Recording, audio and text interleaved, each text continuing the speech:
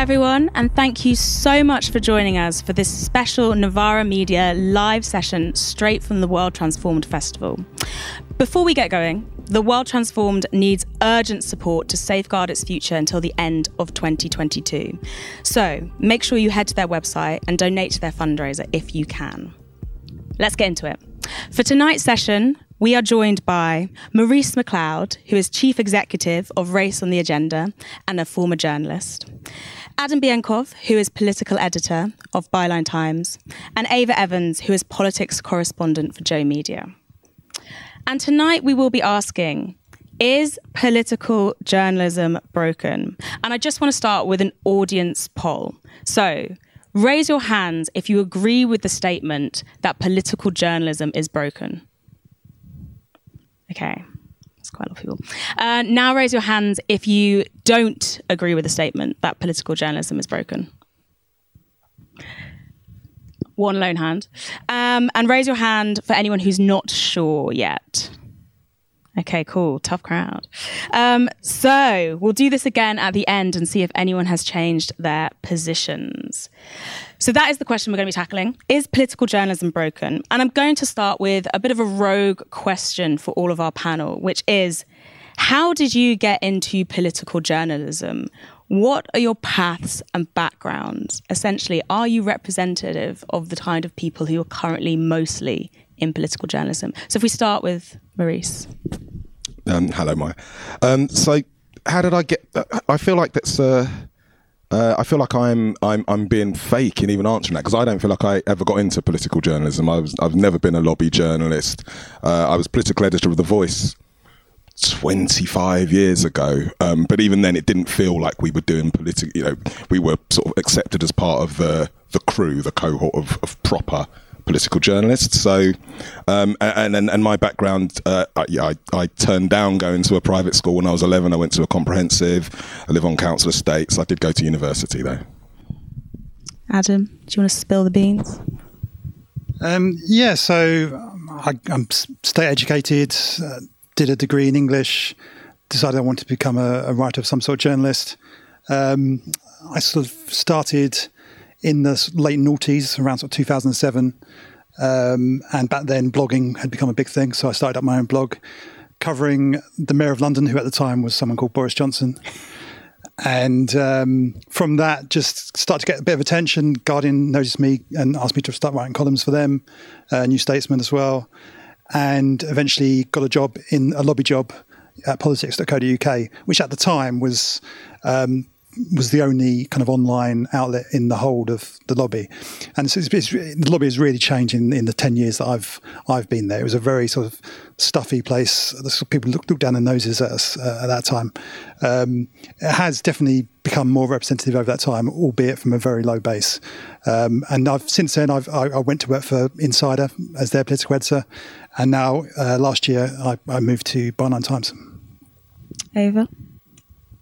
So I am some state, some private on scholarship. And then in my third year of uni, I started asking around basically for work experience at different radio stations because I loved radio. I was obsessed with it. And I got freelance gigs, and I basically used to get the 3:50 a.m. train from Brighton. I was at Sussex University to London, where I would do the LBC breakfast show. I'd come back, write my dissertation in the afternoon, and then go off and do a shift at BBC Sussex in the evening, and did that for a year. Got this incredible wrinkle that's still on my forehead, and my mum hates and constantly brings up. I did that, and then at the end of that year, I was lucky because I was at third year, so I was still able to pay my way through it just about. I got hired by LBC, and I started at Joe last year, and I'm their first lobby journalist. So we kind of applied on a whim about maybe in March time. We thought they're not going to give a lobby pass to Joe Media, and then they did, and we were like, oh crap, sorry. You can say crap. You can say crap. It's Novara. Okay. It's okay. And then we were like, oh my, how do we tackle this? And basically, the last 6 months has been us trying to navigate the world of Westminster lobby. And we're going to get onto the lobby and what exactly that means soon. But first, I just want to ask briefly, how do you each define political journalism? And how do you think the outlets you've worked at that have maybe defined this? Has there been a difference from the mainstream outlets you've worked at versus the more alternative or independent ones? If we start with Maurice. So how do I define political journalism? I think that's the... When I looked at the headline of this, is political journalism broken? The first thing you've got to think is, what is political journalism before you can work out if it's broken. It should be the tool that allows the public to know what's going on and make decisions about their lives and be informed about the changes to society. I can only really talk about what it feels like in most mainstream publications, and it feels like an offshoot of showbiz. It feels like it's much more about, personalities and who's been doing what to who, rather than ideas and that sort of thing, which was what I'd like to see. I'd like to see it be about ideas. Adam? Yeah, so I've always worked for online publications or sort of alternative publications. I've never worked for a newspaper, apart from freelance work. And there is a sort of different approach, alternative outlets to, the lobby itself is based on access, and it is, the way to get ahead in lobby journalism is to gain the most access to the government and to use that access to get kind of tidbits of essentially gossip. And it does create a situation where it does become overly focused on the kind of the minutiae of how people in government are getting on with each other, rather than the actual issues. And that's long been a complaint about lobby journalism. Even way back at the beginning of lobby journalism, you can look at articles from decades ago where people were complaining that lobby journalists were obsessed with gossip and didn't care about the actual issues. And not really much has changed since then, really. Ava?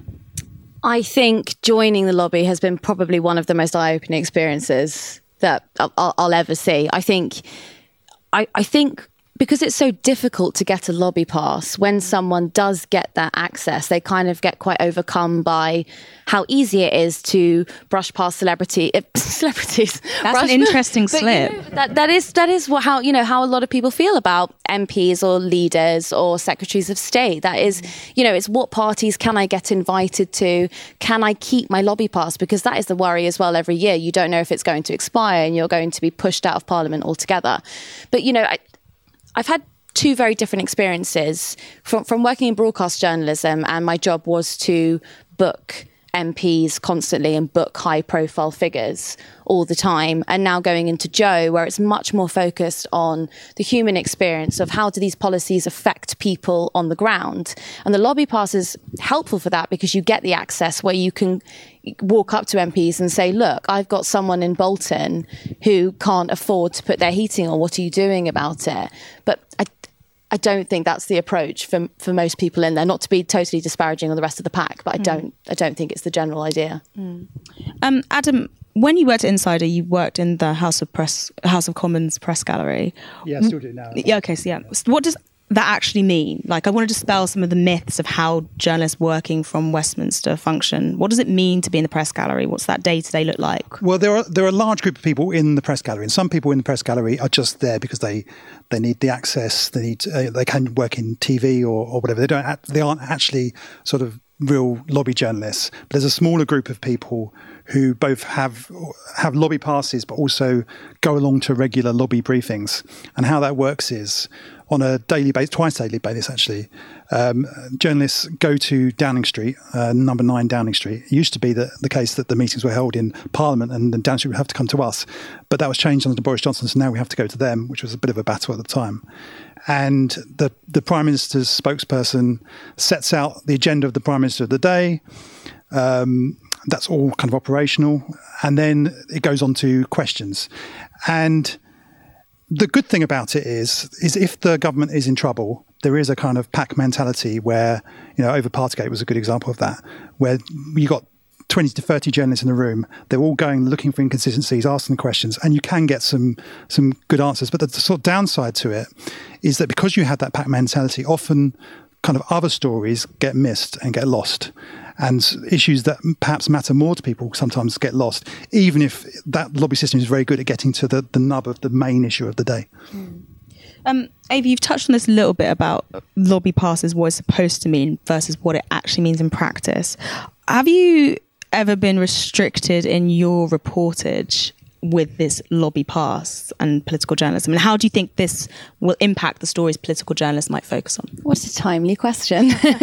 So we're here at Labour conference. We have been told that we will not be allowed to go to Conservative conference. We were also not allowed to attend the latter half of the Conservative hustings.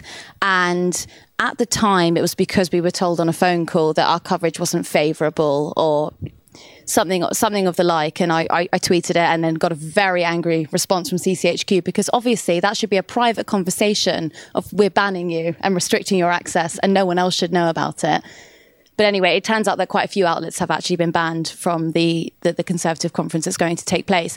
And essentially what that is kind of like a hangover, I would say, from the Boris Johnson government, where you were kind of allowed to pick and choose who you were giving information to. And actually, as a journalist, it doesn't really restrict me, because I'm not really that interested in like the minutiae of what's going on, you know, between like the Prime Minister and their spouse. So I don't get those tidbits. But what you can do is you've got more freedom. Like, well, these people already really dislike me and they're not going to give me anything anyway. So I might as well just kind of go full pelt and write whatever I'd like to. Mm. Does this depend on like an outlet's political leanings though? So if you're working for an outlet that is more favourable to the government, is that something that people would do? Do others think that people would go full pelt, or would they go in a different direction? I just want to say before I hand over the microphone, I do think that naturally printed press is right-leaning. So I think if you say anything that goes against the grain of that, or you're not typing up exactly the press release that they've given to you, then I think you would be seen as kind of like, to the left, or not playing the game correctly. I think that's kind of where the issue is. Yeah, I mean, I think there is this caricature of the lobby that we're all secret Tories basically, and I genuinely don't think that's the case. In reality, I mean, there are prominent political senior journalists who everybody could name who are staunch Conservatives and are very close to the Truss administration or the Johnson administration, but actually probably. I would say it's more common that people in the lobby are sort of centre-left or left-wing. I think that's probably more common. But what you don't find in the lobby really is kind of overtly left-wing journalists, or not many. And if there are any, they don't tend to get to senior positions. I mean, I was in the lobby throughout the Corbyn period, and although it's very easy to name people who are very close to the Johnson administration, Truss administration, Theresa May administration, I couldn't really name any senior journalists who were sort of really sort of close in with the Corbyn cycle. And I think a lot of that is to do with power, because the lobby system incentivises getting close to power. Corbyn wasn't in power and didn't look like he was likely to get into power. But the issue of that is it does mean that the way to get to the top in lobby journalism is to essentially play into the hands of power. And if you stray outside of that, if you're too critical, as you have found, you get squeezed out and you lose the access that you need in order to do your job. And it does also tend to sort of force journalists to go down the route of kind of gossip and rather than on the issues, because what are you going to do once you get access to that power? You're not going to expose a scandal about the government, because that could lose you that access. In fact, I was speaking to one lobby journalist recently who said that they were actually asked by their desk to look into some rumours about Liz Truss that have been doing the rounds, and actually turned down the opportunity, because they said, if I do that, that will kill off all of my contacts in the government. So that's not even sort of shadowy figures from top telling journalists what to do. It's just a natural fact. I don't actually blame the journalists concerned for that, because that's true. If they did pursue that story, they probably would lose a lot of their access, and their career and their position would be threatened. I want to move actually and ask Maurice a different question, which is, do you think mainstream media is too tied to an understanding of political journalism as meaning Westminster coverage? And how does this shape what the public sees as political? Who's being missed by that? Absolutely, yes. I think that I think it's fascinating what happens in the lobby, but that ends up being everything. And as publications have cut their other journalists, they don't know. They might not have a trades expert anymore. They might not have local experts. All politics comes from Westminster. And what I find, I'm a local councillor as well. And when I knock on doors, and then, you know, say, hey, you're going to come and vote for Labour or whatever, then, oh, I'm not interested in politics. And what they mean is they're not interested in Westminster. And I sort of say, so you don't care about your kids' school, you don't care about safety on your streets, you don't care. And of course they do. So the idea of what politics is very much gets changed to be about this sort of football match between red and blue. And if you're not involved in that, you just sort of switch off.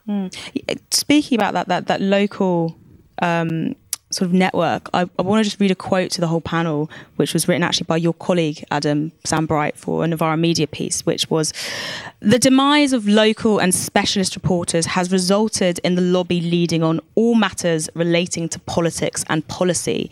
Trapped in Westminster, spread too thinly to have any specialist policy expertise, political psychodramas are the major currency. Is that accurate in any of your opinions? And how does the lack of strong regional networks impact where and what political reporting is focused on, and how can we address this? Anyone who wants to pick this up. So when I first joined the lobby, there was a strong presence of regional lobby journalists, and actually in the room the office that I'm based in, it was sort of half of it was regional lobby journalists. And because of the way the industry has gone, most of those are no longer based. There's very few, there's almost no regional journalists left in the lobby. And there also used to be a tradition of industrial correspondence at newspapers, which has almost entirely gone. And we're now going into an era when there's a huge amount of industrial disputes, and there just isn't the specialist knowledge in political journalism to cover that properly. And, you know, it does lead to a kind of superficial coverage of these really important issues for people. Does anyone else want to pick that up? The one other thing, sorry, you said who gets left out, and I very much think if you're, so obviously a lot of my work's been about anti-racism, and it feels like if that's not a hot topic, if that's not a dividing thing between Tories and Labour, it kind of gets missed out. So there'll be loads of, I think, really important issues around racism or you know, stop and search, all that sort of stuff happening, and it just doesn't feel like it gets sort of picked up unless you go to sort of specialist newspapers or Novara or that sort of place. Ava, did you have anything to add? I mean, we are too small to have a regional journalist, but I mean, Ed is in the audience, who's one of our team members, and he travels all over the country, as do I, as do Ollie, just basically trying to pick up stories that don't actually make national press anymore because there's no one to report them. And pick up on this other point about sort of representation. Maurice, why is political journalism so, to generalise, white, male and middle class? So what is it about this particular strand of media that sees so few journalists of colour, particularly ones from low-income backgrounds, you know, attain the likes of either a lobby pass, a staff role, anything? Even in alternative media like Novara, we're really falling short when it comes to non-white politics correspondence. And what would it take to create a truly diverse and representative, in terms of ethnicity, class, gender, disability, group of political journalists? Yeah, so you know, why is lobby journalism so white and middle class? Why are most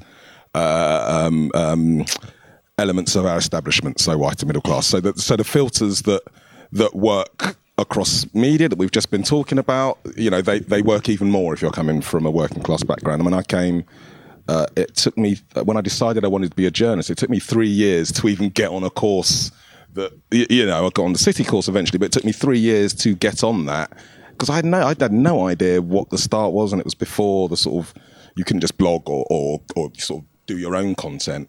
So I think when you've got all those filters in place and you know, the more elite, and I guess you could call lobby journalists elite because you've got to, you know, you jump through all those hurdles. Each of those hurdles, black and working class and women, I would imagine, get taken out so that you end up with those most able to succeed. So like most other bits of sort of British establishment, that's what I say. I don't think it's anything specific. I really don't. I think that it's the sort of filters that apply to much of society. I mean, it's quite interesting what has happened to the kind of representation in the lobby since in the 10 years I've been there. When I arrived, it was overwhelmingly male, white and middle class. And it still is largely. But it has become, particularly in the last few years, there has become somewhat better represented ethnically than before. But what I think has gone and also more women as well, and more senior women journalists in politics. I think where things have gone in the other direction is in terms of social representation. And the class of people of working in political journalism has definitely gone completely much less representative than it was when I joined.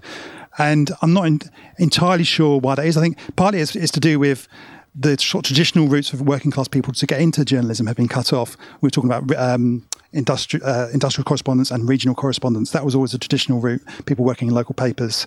That's become much more, most local papers are closing all across the country. And also it's become a kind of, political journalism has become a more kind of high status profession in recent decades. And so it has become more dominated by middle class people at the top. And we know from all walks of life that people tend to hire people more like themselves. And also there is a fair amount of nepotism as well. I mean, I'm sure we could all think of prominent political journalists who just happen to be the children of other prominent political journalists. And question for all the panel.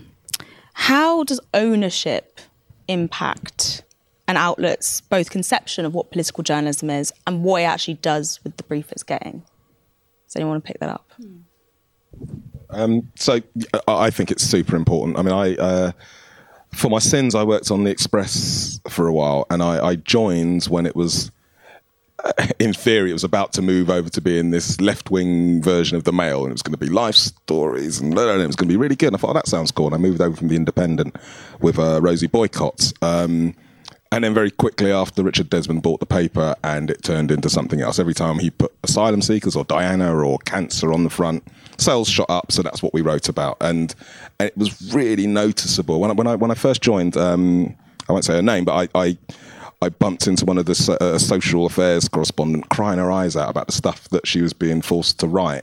And, you know, and a bit of you's like, well, don't write it then, do you know what I mean? Walk out and do something else. But I kind of felt for her. So you get squeezed into a place. And I think it's very much down to the owner. You could really see that the paper's whole attitude changed when the owner changed. It's tough, that, because I agree with you. I would say, well, just don't do it. But actually, the access, getting into political journalism is so difficult and so impossible if you don't have some kind of connection or you don't have any money behind you. Like, I was very lucky in that I got into it through doing producing and was able to sustain myself because I was at university. There was no way. I remember having a conversation with my parents being like, I'd really like to go to City University, and then looking at how much it costs, and you've got to pay 10 grand up front to take the course. And that's essentially the access course. That's how anyone gets into political journalism nowadays. And who's got 10 grand? So thinking of that and then imagining some girl who's writing copy for a newspaper and she doesn't particularly like the sway of it, I think it's easy for us to sit here and go, no, you just shouldn't take part. But actually, if you've got rent to pay, and normally these journalists are being paid, like, I'm going to shock you, about 24k. Like, it's not, it's not like an extreme amount of money. People are like living month to month. It's very difficult to be principled when you need to eat. Is that part of why political journalism isn't working, though? Because it's that question of being principled or people thinking they need to eat? Well, is it easy to sell our principles? In a word. Well, I think it's more complex than that, because you've got people like that who are just carrying out writing the copy, but then you've also got people who've been afforded the lifestyle and been able to just sort of swan in and enjoy themselves in the life of politics, and they're not going to give up this, It's an incredible experience. You get invited to every drinks party you'd ever want to go. You get to meet anyone. Don't want to go to any of those drinks parties. Well, right. And that's why we're here tonight and not at that other event that's going on. But yeah, I think it's too complex. But in a word, probably yes. Okay. If anyone does want to go to the New Statesman's drinks, sponsored by Amazon at the Labour conference, you know where the door is. I was actually still going on political journalism and outlets and ownership. So Byline Times, could you just outline a bit of what Byline Times is for the audiences who might not be aware of exactly where it comes from? Yeah, so we've only been going a few years. And the sort of brief of Byline Times is that we write about the stories and issues that other newspapers don't want to. And so we're kind of we're focused on, the idea is that we're loyal to our readers rather than to an owner, because we don't have an owner as such. it's purely based on subscriptions. I do think that's quite an exciting development in journalism in the last 5 to 10 years. Outlets like Novara as well, which is dependent on subscribers rather than somebody. I mean, when I worked for politics.co.uk, for instance, it was actually owned by a Conservative MP. When I was there, I mean, it was fine because he was standoffish and didn't actually get involved in it. But that does have an effect on the journalism, undoubtedly. And when I was at Insider, it was a massive multinational corporation, and that has pernicious effects on journalism as well. It's not that they're telling you to politically be in a certain way, but it's just those commercial pressures are huge. So to actually have an outlet like Byline Times or like Novara, where you're actually only dependent on your readers and their subscriptions, I think is incredibly empowering. And I do hope that those kind of outlets can continue to succeed, because I think it really can change the sort of political outlet of journalism. Ava, Joe is obviously owned by a hedge fund. Does this have an impact on reporting, Greencastle Capital? I mean, I have to check. I think it's a venture capital. Sorry. Yeah. It's a different type of private equity. Fair, yeah. So Joe is owned by Greencastle. Politics Joe is an offshoot of that. And we don't have adverts on any of our content apart from when we post things to YouTube or Twitter. And then, actually, no, it wouldn't be Twitter, sorry. YouTube. And then adverts get assigned to us. So we don't actually have anything to do with... But what I'm saying is there's no sort of like top down. No one has ever no atmosphere of no. No one has ever spoken to me about what content I can and cannot publish here.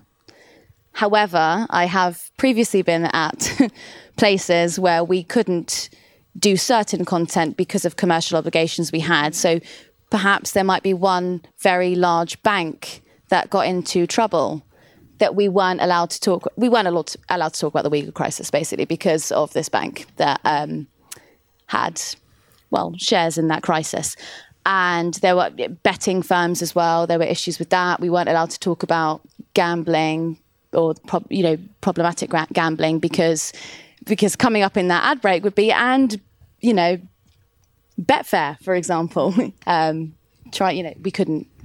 Yeah. I thought it was interesting earlier when we were talking about this idea of, I guess, individual responsibility as a political journalist. So I want to come back to that question of, Ava, you were like, it's a choice between sticking to with your principles or making it.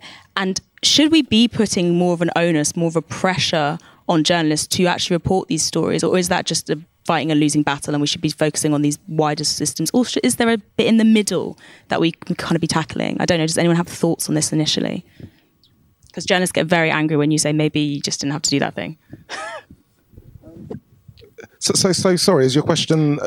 My question is, if someone's working for a paper and they're saying this is my only way to get into the business and I have to write these things even though I don't agree with them, should we be putting more sort of onus on people to say, well, actually, that's not the only choice, but then is that going to freeze more people out of journalism? Yeah, I think that's a valid question. When I was coming up, when I was working on The Voice, actually, and for those that don't know, The Voice is Britain's black newspaper, but we were very lowly paid, so the aim was to get onto Fleet Street. And I remember the Sunday Times called me. I'd done some stuff with them, and they said, "Oh, we've got this story that that black people are buying bushmeat, which is like wild animals, like monkeys and stuff like that, and they're buying it from Brixton Market. Can you go down and buy some?" And obviously, I said, "Don't be ridiculous. That's a ridiculously racist story. There's no way I'm covering that."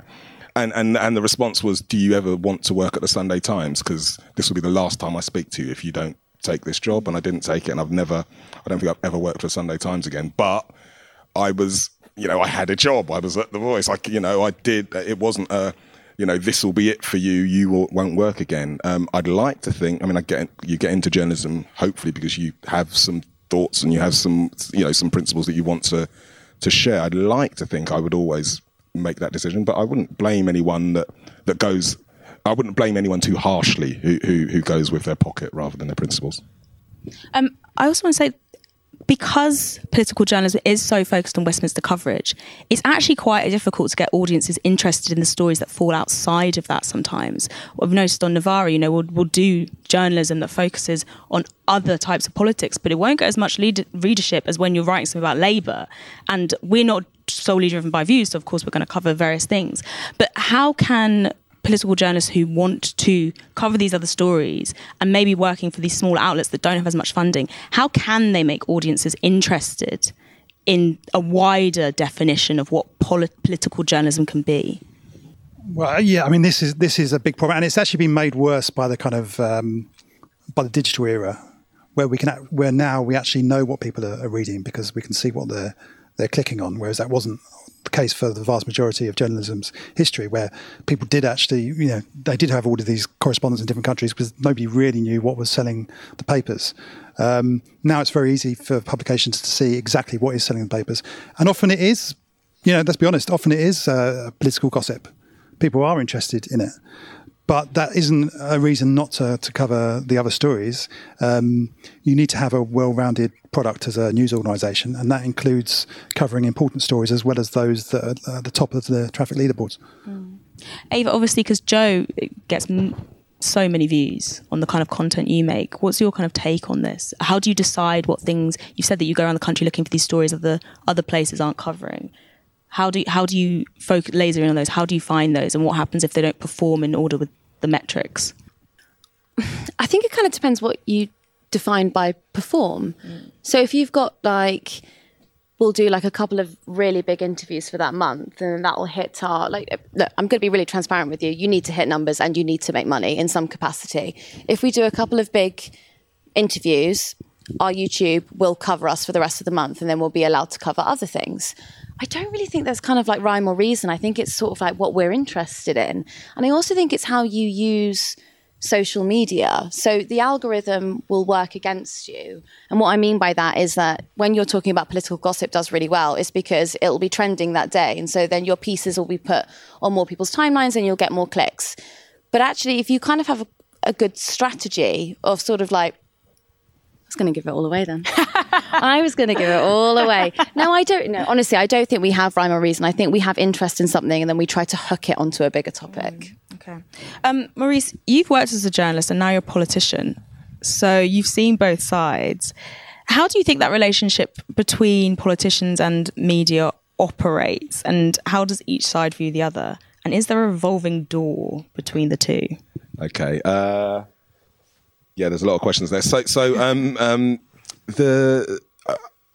a politician. I'm a local councillor. That's no one's papping me going to the shops or anything like that. So I'm not that sort of person. So I guess, and I'm a councillor in Wandsworth. So we've just taken the council for the first time to Labour, first time in 44 years from the Tories. So my political engagement has moved from trying to encourage my former friends in journalism to cover this awful stuff that's happening in Wandsworth, to now fearing that my friends might cover anything bad that happens in Wandsworth. So I've got the concern that maybe, whereas before the journalists were a tool for me showing up, a bad administration. Now I'm worried about any mistakes we make being called out. So that's sort of different. There was a second part. Well, this is to all the panel as well. Do you think there's a revolving door between politics and journalism? How does that affect political journalism? And how can we address that? Adam, you might have some thoughts. Well, I mean, there definitely is.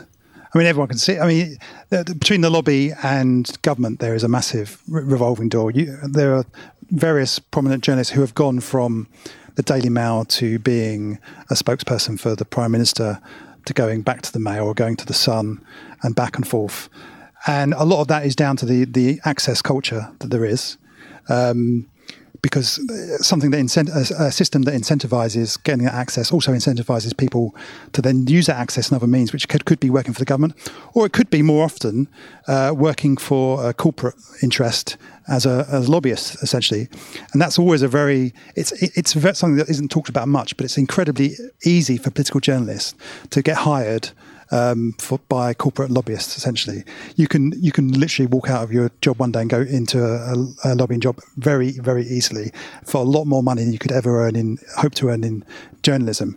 And that's I'm not sure how you solve that, but that's a really pernicious influence on journalism, and it does sort of incentivize people not to not to touch on certain stories, not to touch on certain corporate interests, and not to touch on certain political parties in the way they might otherwise do if there wasn't that temptation to go through the revolving door. Ava, you spoke earlier as well, keeping with this point, about this idea of like when you got into lobby journalism, suddenly there was this pressure, like, oh, I'm surrounded by all these people, like these famous politicians. Do you think that is a corrosive element? Do you think it does change mindsets and makes people more likely to be like, oh, actually, I will go into corporate lobbying. Maybe I will become a politician. Is that an effect you see happening? I don't want it to sound as denigrating as I have made it sound, because I think that the problem with Westminster, and we haven't got enough time to go into all of them, but it is that you've got very young, impressionable people with the most powerful people in the country, and they're mixing in this environment that I would argue is probably too close for comfort. So if you've got someone who's 24 and they've recently graduated university and they're desperately trying to get into political journalism and then therefore desperately trying to impress their publication, they're probably not going to scrutinise the government in the way that the public would hope they would. And the glitz and the glamour of these drinks, which, by the way, the drinks are so bad. Like, I'm sorry, they're just so boring. But people want to go to them, and they get overshadowed by all of that. So, what about the older journalists, Adam? Do you think that's something that applies to them, the glitz and the glamour situation, or not? What do you mean? As in, like, are they so overawed by the glitz and the glamour that they just, I'm a corporate lobbyist now? I think there's a bit of a more cynical attitude amongst all political journalists. I think when people talk about their colleagues that have gone into lobbying or into government, it's talked about as going to the dark side, and it's sort of light-hearted. But actually, it is pretty pernicious, and it is quite a sort of, it does have quite a sort of undermining effect on journalism and the independence of journalists. And there's another big problem with the lobby is these are things, I mean, we're talking about it here now, but it is looked at very badly to sort of criticise, for political journalists to criticise other political journalists. And, that's why I think we should kind of not focus too much on criticising individual journalists. It's the system. And there are many, many incredibly talented political journalists. If it wasn't for the political journalists, we'd still have Boris Johnson as Prime Minister. We wouldn't have exposed Partygate and lots of other scandals. So there are political journalists doing great work in the UK. It's just that the overall system means that there are lots of stories that are getting missed, and there are lots of issues that aren't getting covered in the way they should do, or from as broader and representative a perspective as they should be. Maurice, I saw you react to that. It was only if it wasn't for political journalists, we'd still have Boris Johnson, which is absolutely true. I would probably argue if it wasn't for political journalists, we wouldn't have had him in the first place. So yeah. You know what I mean? I think it goes both ways. But yes, that's why I pulled a face. I actually did want to touch on this. Do you think that there is a culture of self-importance among political journalists that makes it even harder for this to be, as we talked about, a more representative career? It's so elitist. It's something that when you get in, it's a real club of, okay, we're focused on this, we're all in this together, this clique. How do we knock that out of it in order to make it less broken, perhaps? You'll give a better answer because I'm pretty fresh. But I think that it's probably the established way of doing things. So it's like when you want to go into the gallery, for example, when you're at Westminster, the gallery is overlooking the Commons. Men need to wear a tie, or women need to be dressed quite smart. Like, I probably might get away with this outfit, but probably not. And it's just kind of that. And then like afterwards going to the tea rooms and you have like spotted dick after. It's just this kind of like these traditions that I think if you didn't go to public school, you don't understand. Like the first day I walked in March, I started with someone else who started for a very reputable paper. And he said to me very casually, "Doesn't it remind you of school?" And I was like, no. What do you mean? I just agree with you. I mean, when I first went to Parliament, it was like kind of Hogwarts gone wrong, really. And it's just this bizarre, and for lots of people who have grown up in boarding schools and all the rest of it, it probably does feel very welcoming and homely. But for people who didn't grow up in that background and aren't aware of that world and that, like, it can feel very exclusionary. And it can also, I think, that environment can lead to abuse as well. I mean, it's something we haven't really touched upon, but it does happen. It's not just a question of MPs abusing their staff. Abuse happens within journalism as well. And a lot of that is down to the kind of secretive nature of the whole parliamentary Westminster system. And that is embodied in political journalism as well. Something else we haven't talked about, which is anonymity. And anonymity is a very important part of journalism. It helps whistleblowers be able to speak out, and you can expose scandals and wrongdoing. But the problem with the lobby system, one of the big downsides to it, is it takes anonymity as a default. And so the assumption is always that everything that is said to a journalist is said anonymously, unless said otherwise. And that can be helpful in exposing certain things, but it can also lead to abuse of that anonymity, where MPs and other people in power can know that they can use that anonymity to smear their opponents, to criticise their rivals. And a lot of the stuff that is kind of dressed up as gossip is actually that. And sometimes things that are completely untrue make their way into the paper because not only are journalists not able to expose the fact that it's untrue and who has made that untrue statement, but there's actually an incentive for journalists not to expose that and to go along with it because you get a colourful quote in your copy. And so I think that whole sort of anonymous system, it's sort of part of the secrecy of Westminster. It's part of what's bad about political journalism. And it also is part of what leads to abuse because people feel that they can't speak up because there's this culture of secrecy throughout the whole system and throughout Parliament and Westminster. Got one more question, then I'm going to throw it to the audience for just a few questions, if anyone has them, so start thinking now. Why is it that some publications like Private Eye, which are run by, I would say, the counterparts of those in Westminster, are able to report on political scandals months and months and months before journalists pick it up? Or is that because they're too scared to? Do they not have the access? What is it about those publications that mean they can report those things, whereas political journalists are steering clear until it becomes consensus that is out there? Does anyone have any thoughts? Yeah, so I think again, it goes back to what we've been talking about all along, which is access. And there are stories that people in Westminster are aware of and don't cover or don't get to the bottom of because it's not in their interests as lobby journalists who rely on access to senior figures in power to expose those stories. And that's why often a lot of the best journalism that comes out doesn't come out from the lobby team. I mean, there are exceptions. There are some great stories that come out of the lobby.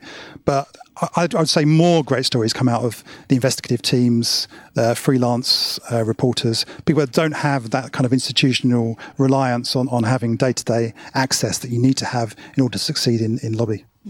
Okay, audience questions. Does anyone have a question? If so, put your hand up. Okay, thank you very much, panel. That was really interesting. My question, I guess, kind of is a weaving thread throughout this discussion, and it's about democracy. So I guess the kind of smug relationship between politicians and journalists, does that undermine the scrutiny of those politicians, which I guess you've already touched upon, but also alongside that kind of obsession with the interpersonal politics of Westminster, does that disillusion the general population and thwart that kind of empowerment that is so important to democracy? And can we see that in any evidence of how our democracy functions today? This just makes me think of something that happened last week. So after, as I told you about the Conservatives telling us we weren't allowed to go to their conference or whatever, and basically I went up to a Tory MP who normally is one of my main sources and I normally speak to all the time, and I have changed my lobby pass so it now is on a Joe strap. It's got branding all over it. And I went over to him and he looked really fearful and he was like, whoa, don't come over here wearing that. And I kind of like went away from it being like just a little bit hurt on a personal level. Just a natural human response was to be a bit like, oh, this person who's my friend now doesn't want to talk to me. I had to go home and think about that and think, is it my job to be friends with these people or is it my job to scrutinise with them? And getting that balance right, I think, is really difficult. And I'm very lucky because I work in a group of 4 people. There are 3 others in the team, and they are incredibly supportive. And we make really good content, just flat out. Sorry, we do. And it's not dependent on whether I speak to these politicians necessarily or not. So I don't have those obligations that maybe other political journalists do. But yeah, that fine line, I haven't worked it out yet, but perhaps Adam has. No, I mean, the only thing I would add is that, there are definitely cases where journalists where they feel like they're sort of part of the gang. It goes. I mean, there are journalists who very successfully negotiate that line and are able to say, yes, I'm close to the government, but I will use that access to expose wrongdoing if and where I can, and there may be limits to that. But there are people who sort of effectively become converted and see themselves as a sort of outrider for the government themselves and become very derisory towards people who are outside of that circle. And I think that's where lobby journalism can become quite... I think that's not by far not the majority of lobby journalists, but there certainly are examples that people can think of where that is the case. Yeah, Maurice, as a political journalist, not just a lobby journalist, because it is political journalism, why I really want to focus on why we always go back to lobby journalism when we talk about political journalism, who said that at the start you felt like you were never included in that gang. How do you feel about that? Yeah, it's incredibly close. So even, like I said, at the Voice, we applied for lobby passes, and no chance that we were going to get one back then. Maybe things would be different now. But my cohorts at City, the journalists who graduated when I did, a number of them have gone on to be very senior political journalists, and I've gone to one of their sort of engagement parties, and there's been 2 front bench MPs sitting around the table. It's like they're so close, but I think that they're close because that's how the job works. They have to be that close to get all the info, but the sort of, I don't know, the border between their job and their mates and their this is really washed up and murky, and I don't think you can do the job properly in that if you're that embedded. I'm going to take another audience question in a second, but is it that we need a more pluralistic media so that, these mainstream outlets, they're not going to change how they operate, but we need alternatives that are properly funded that will be reporting in a different way? I think that's happening. I think that a really good example to look at is Reach and the demise of Reach. So Reach own... They're the biggest regional publisher. Yes, so that they have like the Somerset Live, Bristol Post, all of they own loads of publications, and a lot of these regional journalists, a few are really good friends of mine who I went to Sussex with, are really struggling at the moment because they're not allowed to report on local democracy. They have to report on things like what time is the X Factor on this evening, because they know it's going to get a lot of views and essentially pay for that website to maintain itself. I can't remember what point I was making. Oh yeah. So that is big establishment media in my head, Reach.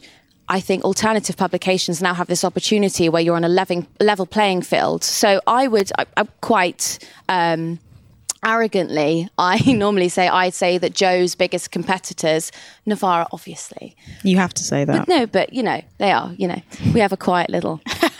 The biggest competitors for us are Sky, Telegraph, The Times, BBC, because normally our videos do tenfold what they do. Social media is such a level playing field. And I think it just like when we can get to a point where we're funding smaller journalism projects, I think you'll see a big difference. I think we're getting there already. But is it that the demise of Reach, is that going to lead to more funding of smaller projects? Because I feel like that's going to lead to just a lot of unemployed journalists. No, of course. But it would be... I'd love to see, like Novara or other organisations like that start to have their own regional support reporters. So would we donate to Novara? But, I think also it's to do with social media strategy. I've worked with so many social media strategists over the years who genuinely have no clue how to operate it. And that is why a lot of publications are now tanking.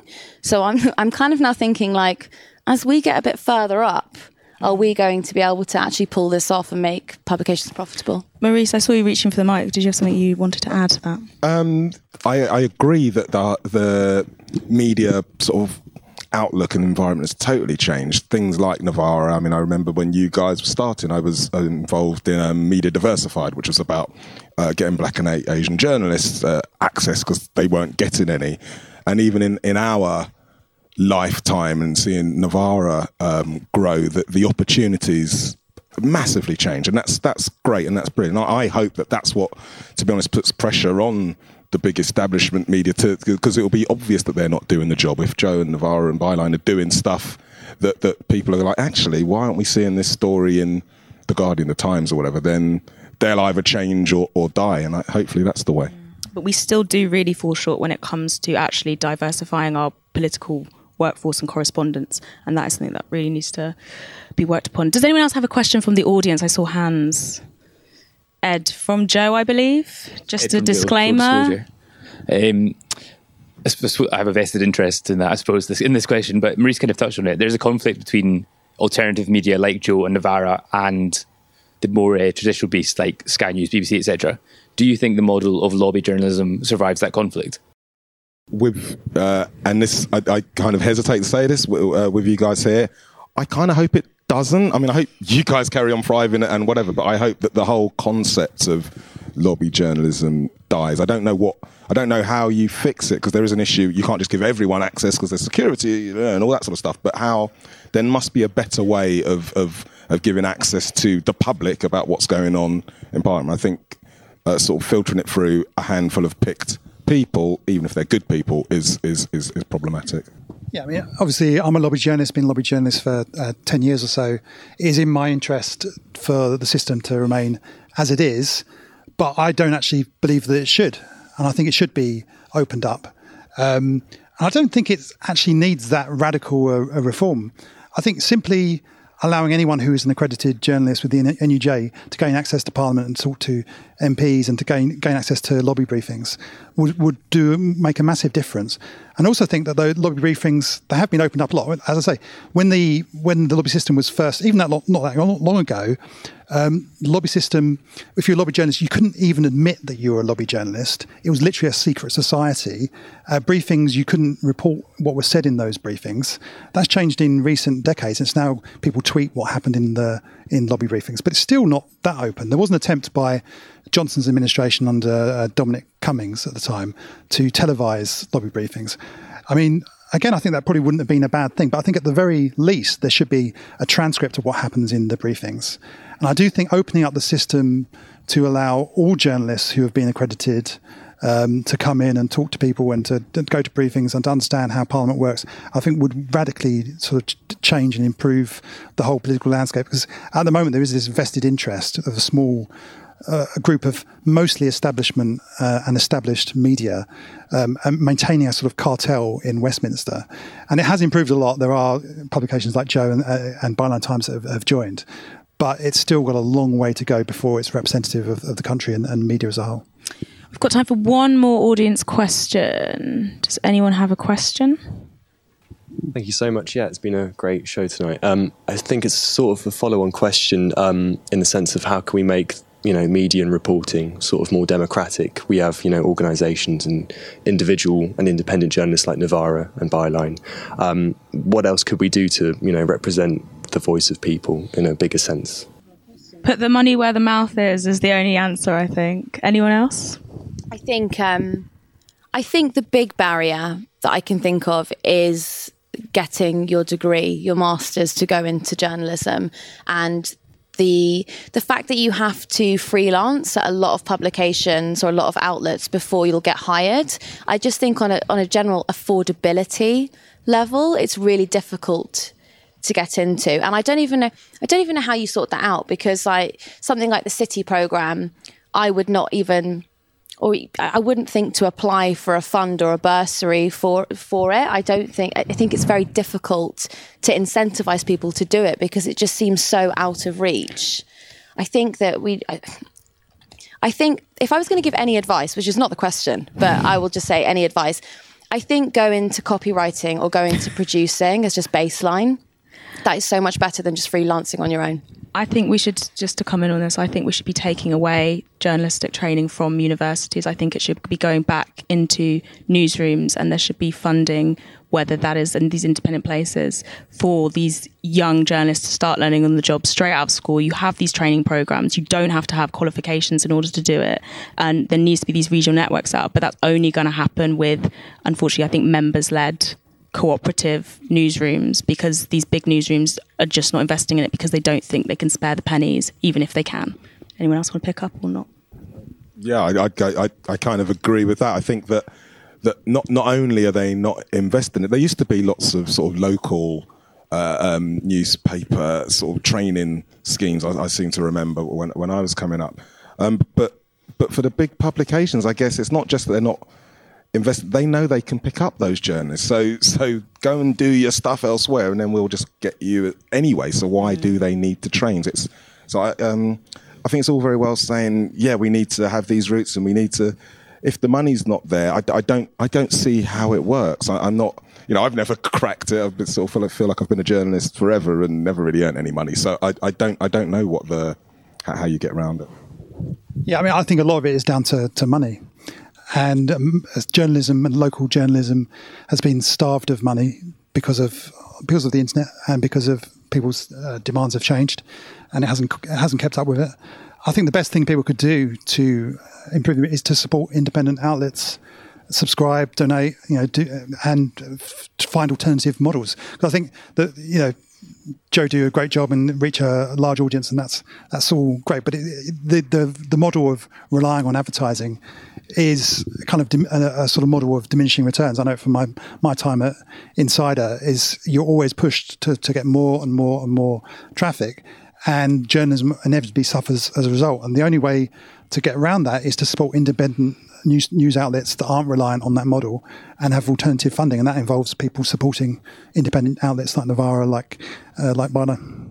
Even if you're not actually donating to a publication, if you go and watch a video on a specific site and you watch an advert, you have actually donated, because you have actually you've given them money. They're getting money off that advertising every time you watch. So yeah, choose carefully which outlets you watch your content on. Choose carefully which adverts you watch, everybody.